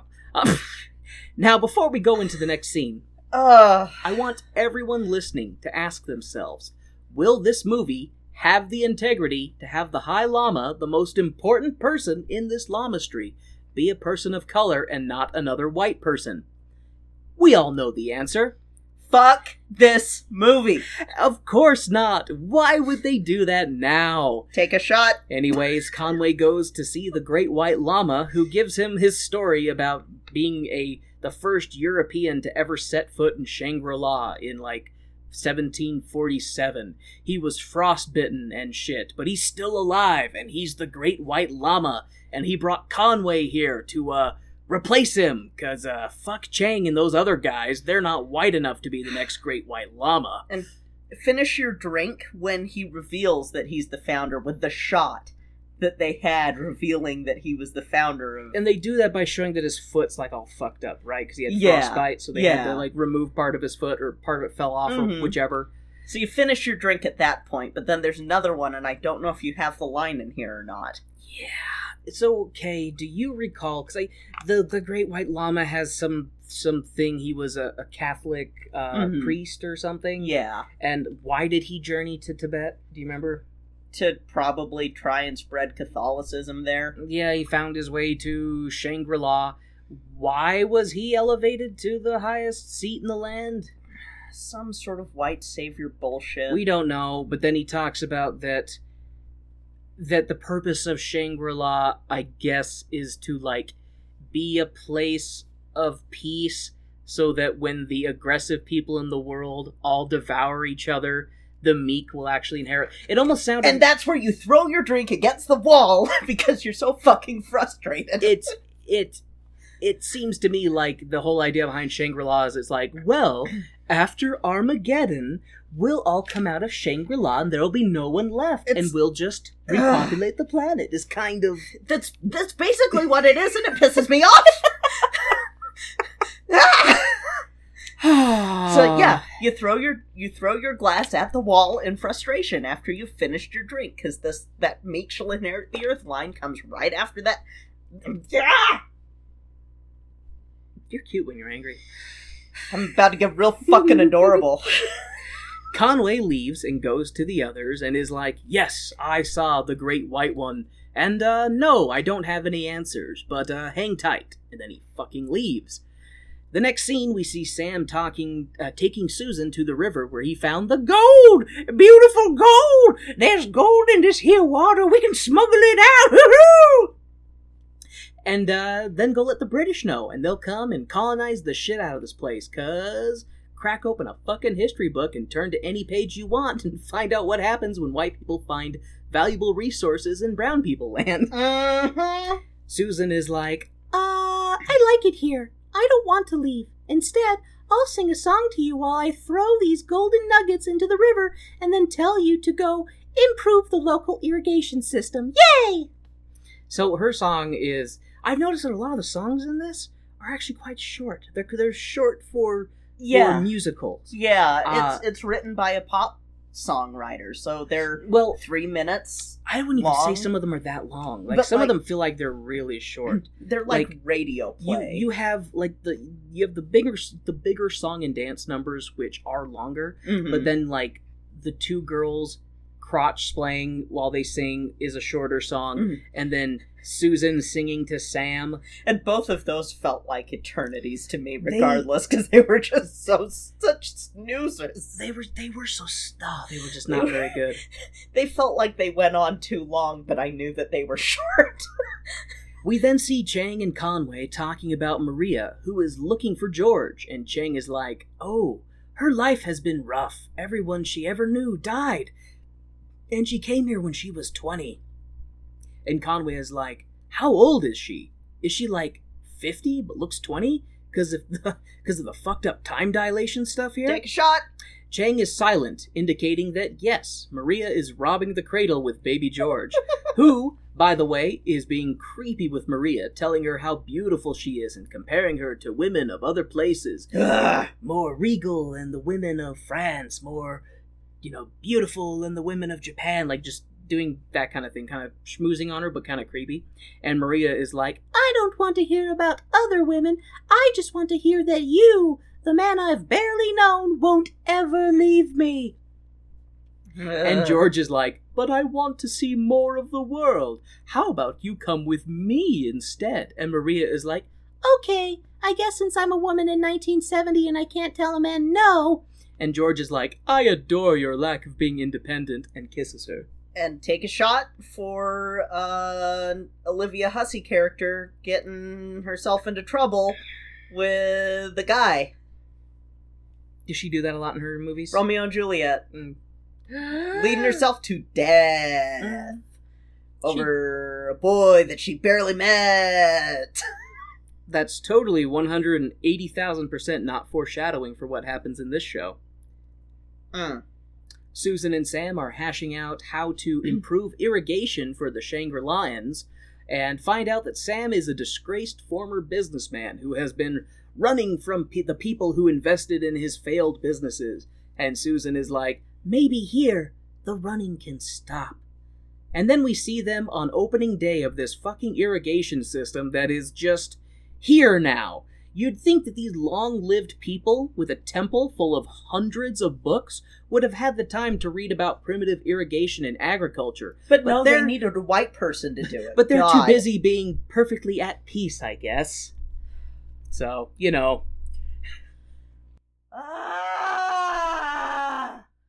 Well, you're the one editing, so... Yeah, I can lower that. Anyway. I needed to scream. It sounded more like, do you need a screaming pillow? We maybe should have a recording screaming pillow. We maybe should have a screaming pillow for me. Pick it up and yell. Well, I mean, I had it for Black History Month, so... I need it for the rest of the... Anyways, frolicking teacher Catherine is trying to teach the kids French for some fucking reason, and Conway steals her away for a pop quiz on human anatomy. He leaves the kids with Harry the comedian, who talks about how he was a shitty student, and that he can only teach the kids about show business. He does teach the kids the art of deflecting, answering a question with a question to change the subject, and not have to actually answer anything. Harry then dances around with the kids before falling off the ledge of the school into the water. Susan and Sam walk by and are like, "The fuck you doing, brah?" And Harry is like, "They like me. The kids really like me." Meanwhile, Conway's in the middle of a refractory period and is waxing poetically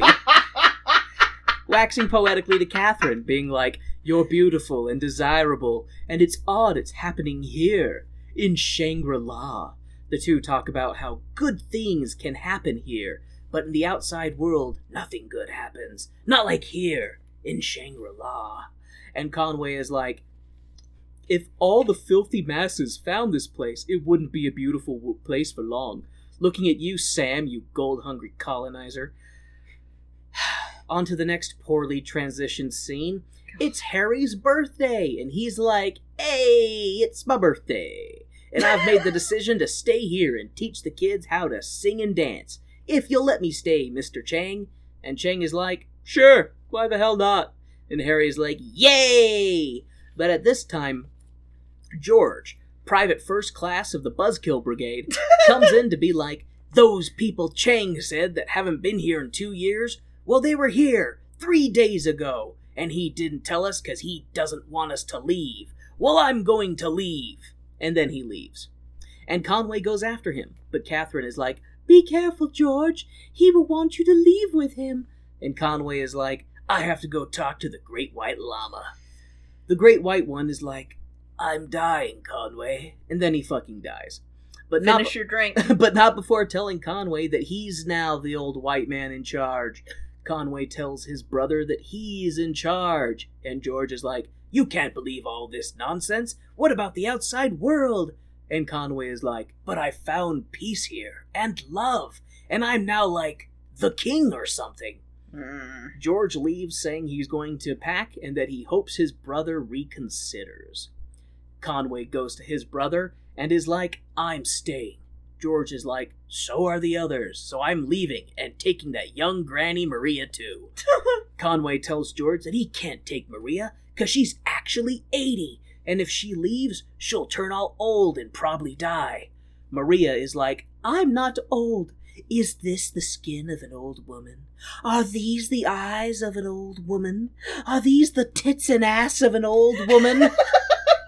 George is like, "See? They've been lying to us. Maria was kidnapped just like us. These people are sick. Sick, Conway. We all need to leave." And Conway starts to have a crisis of, faith, I guess. And after Maria insists that she's 20 and has only been in Shangri-La for 2 years, and in the insistent nagging of George, Conway is like, "Oh man, I'm so disillusioned. I guess I'll come with you." I want to know how that line is possible. How is a lot of this possible? Like, for what happens next, or I guess later. How? I don't know. It's just, We then see that Conway is in his coat, looking for Catherine, while the Great White Llama's funeral is going on in the background. Tu Len is like, "Chang said you can't disturb Catherine," and George rushes off and all. "Conway, the porters won't wait. We have to go now." And they do. Chang is watching from the distance, and Catherine comes into the scene like, "Where is Conway? Leaving? But. And she rushes after him. Conway stops to take one last look at Shangri-La before heading out of the cave and into the fucking snowstorm that you get no glimpse of from inside of Shangri-La. That's another thing I have in the drinking game is, every time that it's obvious that they're shooting in California, then take a shot. You know, it's striking how the mountains of Tibet look nothing like Southern California. Meanwhile, Catherine is crying for Conway while rushing after him, but she stops just at the threshold of Shangri-La, falls to her knees, and weeps. So it really drives me nuts how there's like this very not long cave that separates, it's the passageway from the outside world into Shangri-La, and then when you're inside of Shangri-La, you can see for miles, because the horizon's not lost at all, it's right over there. Yeah. They can see where the mountains are, and you get no glimpse of anything going on outside, but you take 6 feet through this cave, and suddenly it's a raging blizzard. Yeah, no, like I said, shouldn't be possible. It's a natural phenomenon. That's not how weather works. Chang says it's a natural phenomenon. That's not how weather works. Maybe there's like a dark underbelly to Shangri-La, and like the reason people don't age is because they like, I don't know, drain their souls and have it in like this evil thing. I'm trying to make the show more interesting, but even my imagination has given up. I'm sitting here going, what about diseases that these outside people? If they can't figure out irrigation and improving agriculture, I don't know, they probably still use leeches. But I mean, like, these outsiders come into Shangri-La. You mean outsiders coming to Shangri-La and giving everybody smallpox or something? Yeah. Well, it's Shrug-ra-La? I don't know. That's gonna be the title of this episode. That's the title! Shrug-ra-La. I wish this horizon was lost. Okay. We then see the porters. Okay, so everybody has fucking left the mountain and the cave, and they're now out into the snowy mountain. We then see the porters along with their baggage heading down the mountain, and Maria falls over and starts acting all old and frail. And we can all tell it's going to be revealed that it is old and frail, as the trio of Shangri-Lidiots lag behind the porters. The porters yell at them to hurry their asses up, and Maria is like, I can't go faster! I can't go faster! And George and Conway yell to the porters, Hey! Hey! Hey! Only much louder, and they cause an avalanche, which kills all the porters. God!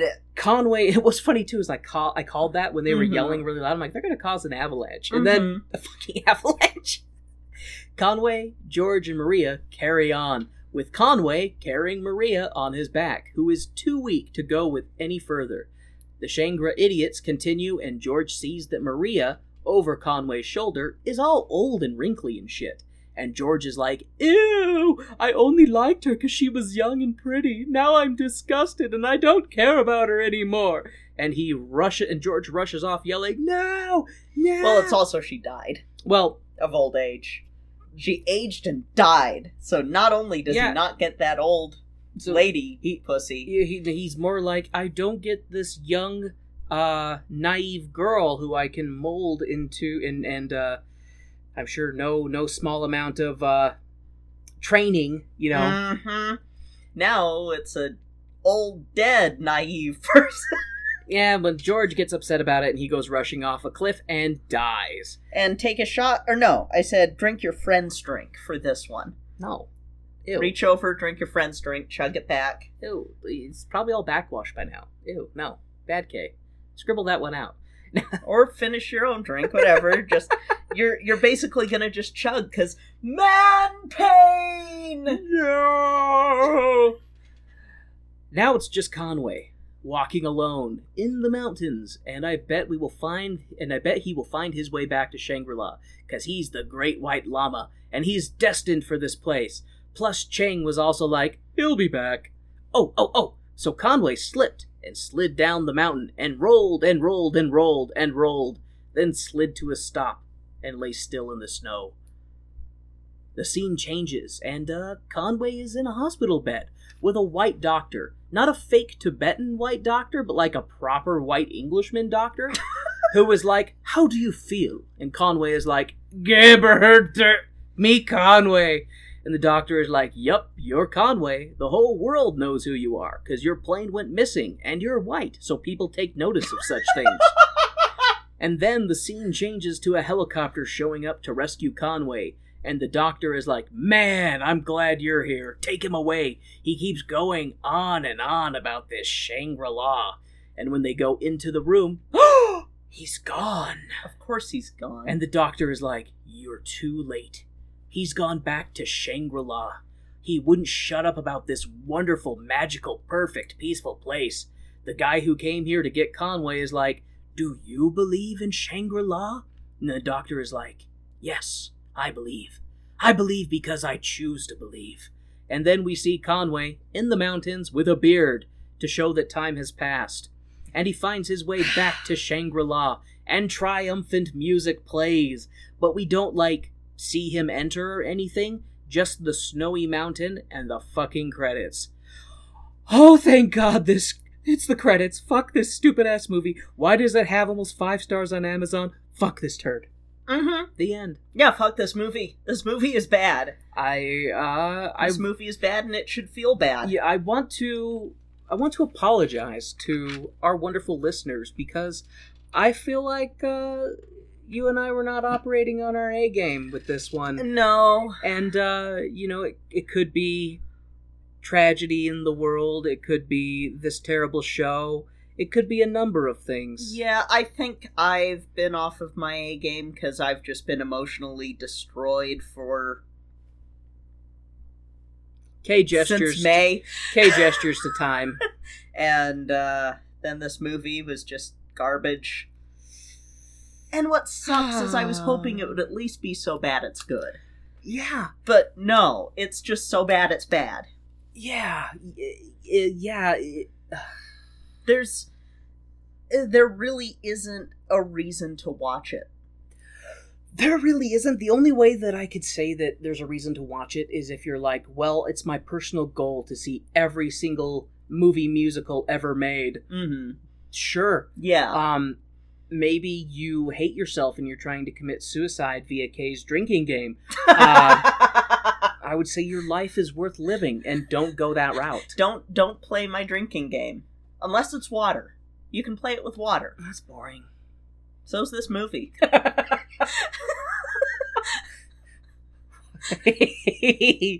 Touche. Fuck this movie. Yes. This... Like, I'm mad about it because it had such a stellar cast and they weren't even good in it. Do you think that they just know that they're making a turd, or do they think it'll look better with editing? It's gotta be that they knew that they were making a bad movie, and I mean, this is the era of, like, there are some really bad movies that come out of this era too. Like, not just movie musicals, but bad movies that come out of this era. You know, the more I think about this show, it would have been drastically improved if they had people who were actually invested in the music, write the music. We need a complete overhaul of every single song, the entire soundtrack. The Asian characters need to be Asian actors. Yeah, and if you're gonna have it where you've got these white people running the monastery, you better play it as in, like, this is not okay, not this is a white savior. 'Cause, no, that's just, no. Just no. Okay, if world history has taught me anything, it's that brown people don't know how to run their own countries. They need white people to tell them how to run their countries. I think Kay's about ready to hurt me. This is my last episode. I love you all. No, I think that those type of movies make me the angriest just because they're insulting to your intelligence. Yeah, they're insulting to your intelligence. You as a brown individual, it's very down talking. Yeah, because I mean, it's like every single Black History movie that I see where they have to add in a white character that saves the day. And it pisses me off, because I'm like, what, so we don't get agency? And I'm like, it's the same thing here. It's the same thing here, and it pisses me off. And I mean, the issue is with the source material, too, because that's the source material. It's just garbage, and it should all be thrown out. Yeah, this show could have been just mediocre instead of bad. But, I mean, even if you made all the changes that I suggested, you still would have, like, the story that is not very good. And that would still keep it in the realm of, Yeah. But right now it's in the realm of, no, please, no, I don't want to. Please don't make me, no. Dear audience, don't watch Lost Horizon. No. Don't do it. The only way that I would say do it is if you just enjoy suffering and you have like a full bottle of alcohol and you're like, I'm gonna play a drinking game. Because like it's not even good on the bad movie merit. Because there are some, like Manos Hands of Fate. That was so fun. That was so fun. Good call. This was not. No. There's nothing fun about it. There's nothing... The only way to make it fun is to be in an altered state. And even then, by the end of it, it's just like, oh, well, now I'm gonna throw up. Then you have double regret. Then you have double regret. But you know what we won't have regrets about? What? Next week's episode. Okay, excellent transition. What is next week's episode? So, I decided we need to regain the love of movie musicals, and the best way to do it is with a two-parter. So, next week, we're going to start this two-parter with one of my favorite movie musicals of all time, and this counts as a movie musical. Okay. Sister Act.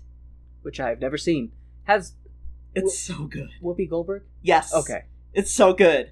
It was one of my favorites. So, and I still can't believe you haven't seen Sister Act or Sister Act 2.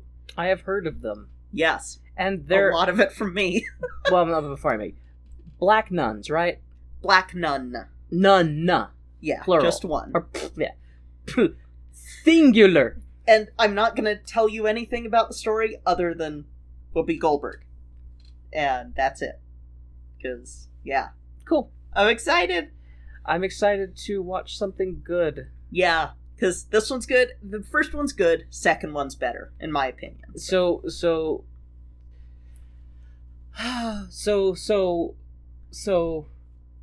where are we in the musical apocalypse? We are before the fifth seal gets opened, where after death has marauded across the land. Or are you meaning when we go into Sister Act? Because Sister Act's not part of it. Let's see, so Sister Act isn't like us going to heaven, and then we're going to be in heaven for a little while, and then God's going to be like, you don't belong here. Kick us out, and then we have to deal with more trial and tribulation on Earth. We will be dealing with more trial and tribulation on Earth, unfortunately. But it's okay. We'll get through it. We just have to watch some good things to cleanse our palate. And I have to figure out what we're doing in 19 episodes. Oh, episode 100. Yeah, I have no idea what we're going to do for that, because my plans just kind of went crazy, so, yeah. Rattle around in the brain. Maybe we'll do an online poll or something. What should we do for episode 100? Bodie McBoatface is going to be the answer. Bodie McBoatface. The musical. I'm a boat. Actually, I think it's actually a yellow submarine. I think when I saw a picture of Bodie McBoatface, it was a yellow submarine. We all live in a yellow You just submarine. gave me a devilish idea. Oh, shit. All right, so Okay. that'll be it for this week. Thank you all for listening. Thank you all for hanging with us while we dive into this big old steaming pile of musical. Yeah. Barely musical. And I hope that you were able to glean some enjoyment from this. Yeah, sorry that we weren't quite on top of our game this week. Next week will be better, because it'll be a much more enjoyable show. Should be fun. Yeah, it should be a fun show. I want to feel joy again. Hey. Me too. But you know what, listeners? You know what you can do to help spread some joy? Not only by liking, sharing, subscribing, reviewing our show, but you can join the amazing Cast Junkie Discord server, which is shared in the link in our description.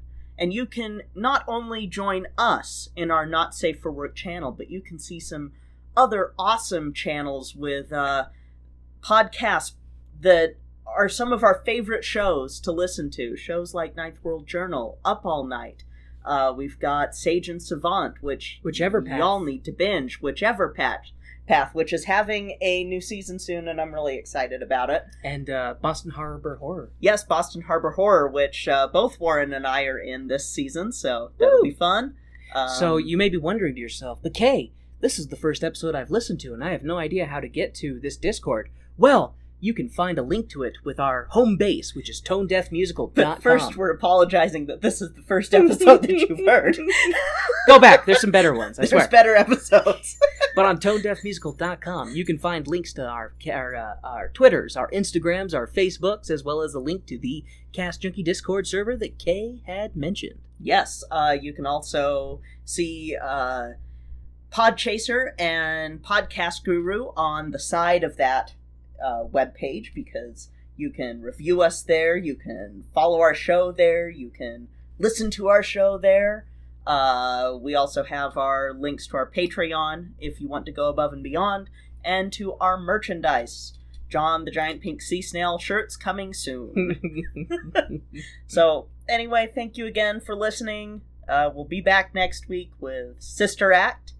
That'll be it for this week. I'm Kay. I'm Warren. And this has been Tone Tone Deaf. Deaf. There is a dog who really wants to go play. There is a dog who wants attention. But we also need to get a TREAT to grab the LATLE so that we can get her PED.